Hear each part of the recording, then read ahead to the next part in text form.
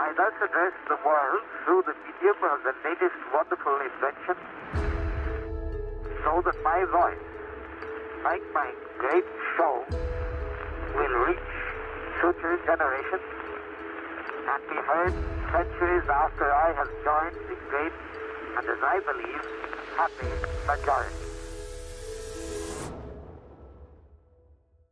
Welcome to Becoming Barnum, the journey to fame and fortune, a podcast presented by the Barnum Museum in Bridgeport, Connecticut, and based on their award-winning blog series.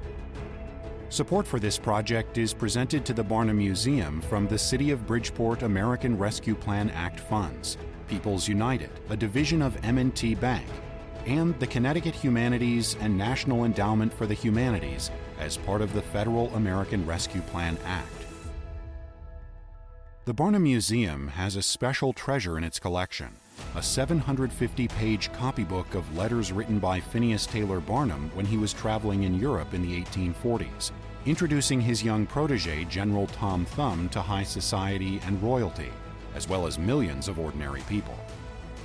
Barnum's lively letters to friends, family members, and business associates reveal him more completely as a person, at times struggling mightily to make the 3-year tour a success, all the while directing the management of his American Museum from afar.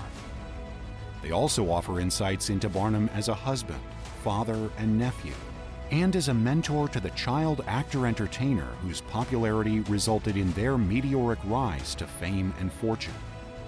In his mid-30s at the time, Barnum proved himself a tireless go-getter, calculating risk-taker, and astute entrepreneur decades before his name was attracting crowds to the greatest show on earth.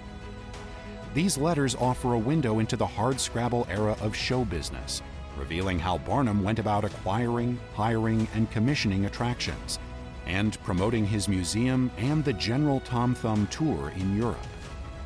Join us as we travel back in time to learn through Barnum's own words about the real person behind the legendary P.T. Barnum.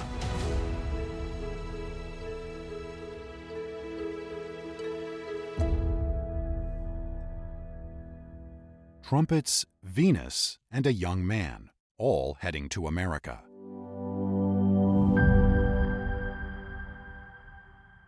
Now, we'll follow up on the status of new attractions Barnum planned for his American Museum in New York, and learn about another of his good turns to help out a friend. The latter is mainly interesting for the window it provides on Barnum's views of America, as he explains them to the London-based Mr. and Mrs. Collins. The Collins, Barnum told his museum manager, are the best friends I have in Europe. Barnum's November 10, 1845 letter to Mr. Collins, addressed as Dear Sir, seems to hide some details about the relationship. It's not clear whether Barnum intentionally failed to mention a name, or if perhaps, though unlikely, he'd forgotten the name of a guest who had been with the Collins family for a while. Apparently the guest had been ill but was improved, and was also making some progress in learning English. Barnum hoped that when he next saw the Collins family, he would find their guest in perfectly restored health and able to salute me in good English. The next remark suggests that Barnum knew full well the name of this mystery person, for he wrote, If such shall happily be the case, to you and your lady will certainly be due all praise, as well as my everlasting gratitude. Does this gratitude underlie Barnum's motivation for the good turn? Apparently, the Collins had a son, 18 years old, who had learned the art of saddle-making, and was a fine young fellow of excellent habits and of learning and general intelligence, and could speak and write in both French and English. As Barnum explained to manager Fortis Hitchcock, the young man's parents wanted him to see the world, and at the same time to break off a love match which he was forming. Barnum stepped in to offer Hitchcock's help in getting the Collins' son situated with a job in a respectable saddle manufactory. He directed Hitchcock to make enquiries through your friends in New York, Newark, and Bridgeport, and if possible engage him a place to work at his trade so that when he arrives he will not be still on expense. Adding that it would be necessary to find him a private boarding house, where it will not cost him much to live. He explained that the young man's parents are in middling circumstances only, so they send him in the steerage. To Mr. Collins, Barnum advised that he send his son with at least one good ham and some salt beef, as well as other provisions to sustain him through the long voyage. He recommended an ample supply of food and plenty of books to read, since the ship could be detained if the winds were not favorable. Sailing from London on November 20th, the ship Mediator would probably arrive about Christmas time. Writing to Mr. Collins, Barnum assured him, I am confident that neither he, his mother, nor you will ever regret his going, for no country on earth holds out better prospects to industry, perseverance, and good habits than does America. In that country, a man who conducts himself properly may succeed in all he aspires to, and there is no nobility except nature's noblemen, that is, Native Americans. There is no aristocracy except that which is founded on talent and good habits. No matter whether a man is a banker or a shoemaker, a legislator or a barber, all receive the same respect, and the one is received in as high society as the other, provided there is no stain upon his character. Your protege will do well to remember this difference between the society of the old and new world, and he can vastly profit by it. Never let him be ashamed to acknowledge that he works for a living, for all do that in America, and industry is therefore a great honor. Endeavoring to ensure the young man would feel as comfortable as possible upon arrival, Barnum suggested that Hitchcock ask an Englishman friend named Davidson to take him at once to Sweeney's, as that is more like the English way of living, and he may conclude to live there and hire a cheap lodging room. I have given him letters to you and Philo F. Barnum, and hope before he arrives one of you will find him a place to work at his trade. The remainder of Barnum's November 10th letter to Hitchcock concerns the business of the museum, including recently shipped novelties calculated to be a good draw for the holidays, and investments in major attractions for the coming year. Soon, we'll be discussing one of Barnum's potential investments that warrants its own episode. It's a tough story, and for now, explore the mechanical and optical wonders he had in store for his audiences. Fittingly, the mechanical trumpets were being shipped on a vessel named St. Nicholas that Barnum hoped would reach New York by or before Christmas, estimating 4 to 5 weeks in transit after leaving the port of Havre. These mechanical trumpets were not destined to become a new exhibit inside the American Museum. Rather, they were to be installed outside on one of the balconies facing Broadway. The idea to entice passers-by into the museum with music was not new. Barnum was already employing a live band to play from the balconies. But the mechanical setup would save him money, and he instructed his manager to dismiss the musicians once the trumpets were in place. Barnum informed Hitchcock that the directions for using it will be contained in the box, and I expect also to send them in this letter in French. It is managed much like an organ, and I shall have some barrels made to play Yankee Doodle, Hail Columbia, etc., etc. He went on to explain, there are no automaton figures with it, so you must put it on the balcony and put a boy behind to turn it. But don't let the boy be seen. Let the people suppose the machine is wound up. If it is too damned loud on the first balcony, you must raise it to the second.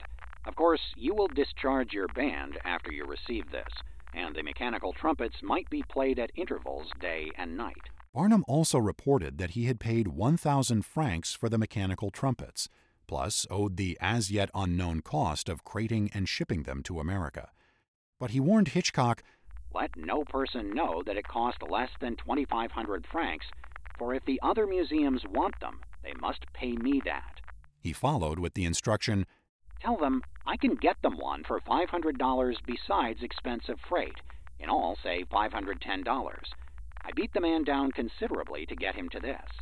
Later in the same letter, Barnum reported he had saved $400 on another attraction by bargaining for 2,000 francs less, and based on that information, we can calculate a tidy profit by selling the mechanical trumpets for over $500 after purchasing them for $200 plus shipping. Barnum's letter also repeated information he had mentioned previously about sending the physioscope, an amazing optical invention he had acquired in London, and a few new slides to refresh the dissolving views shows at the museum. These would be received by fellow showman Moses Kimball in Boston, who had been instructed to dispatch them to Hitchcock in New York. The reason for that arrangement is not certain, but in a letter to Kimball, Barnum advised him that he should not need to pay U.S. customs duties on these items, since they were scientific instruments. As we learned from earlier letters, Barnum felt he'd been burned by the exorbitant duties levied on his other shipments from Paris to New York. Perhaps he thought there would be less hassle with U.S. customs by sending the crate to Kimball in Boston. In any case, it was intended that Hitchcock would have the physioscope and the slides in hand in December. Barnum remarked to him, "I think you had better not bring it out till Christmas. However, do as you please about that. I think if you keep that and the extra views for the holidays, and then announce them strong as new features, they will draw, and added to the capital attractions which you now have, they will please." Turning to the future, he wrote with great anticipation concerning the purchase of a splendid and colossal new attraction for 1846. Barnum apprised Hitchcock, "I have engaged the panorama of Napoleon's funeral. The same artist is doing it whom Molteni was to employ, and for which he was to charge me 8,000 francs. I have engaged it for 6,000 francs, thus saving $400. I shall also introduce the funeral of Lafayette, costing perhaps 800 or 1,000 francs more. They are to be done in July." The news of this coup must have surprised Hitchcock, since only a month before Barnum had written him to say, "I have given up trying to buy the diorama of Napoleon's funeral."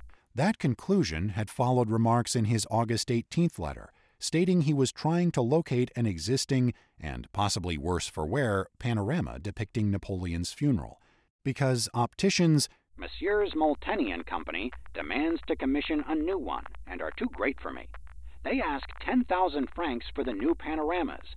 That is to say, 8,000 for that of Napoleon and 2,000 for Versailles." True to form, Barnum did not give up, and instead circumvented middlemen Molteni and Company by approaching the artist. He had also been pursuing another hoped-for acquisition that was briefly mentioned in a letter of August 25, 1845. Barnum had said he would try to purchase an anatomical Venus in Paris. This was a popular kind of novelty, though clearly not for all tastes, in which a beautiful female figure, unclothed and made of wax to give a very lifelike appearance, was constructed with large openings that revealed replicated organs of the human body, organs that could be removed in layers. Dissectable Venuses were first made in the late 1700s for the purpose of teaching anatomy.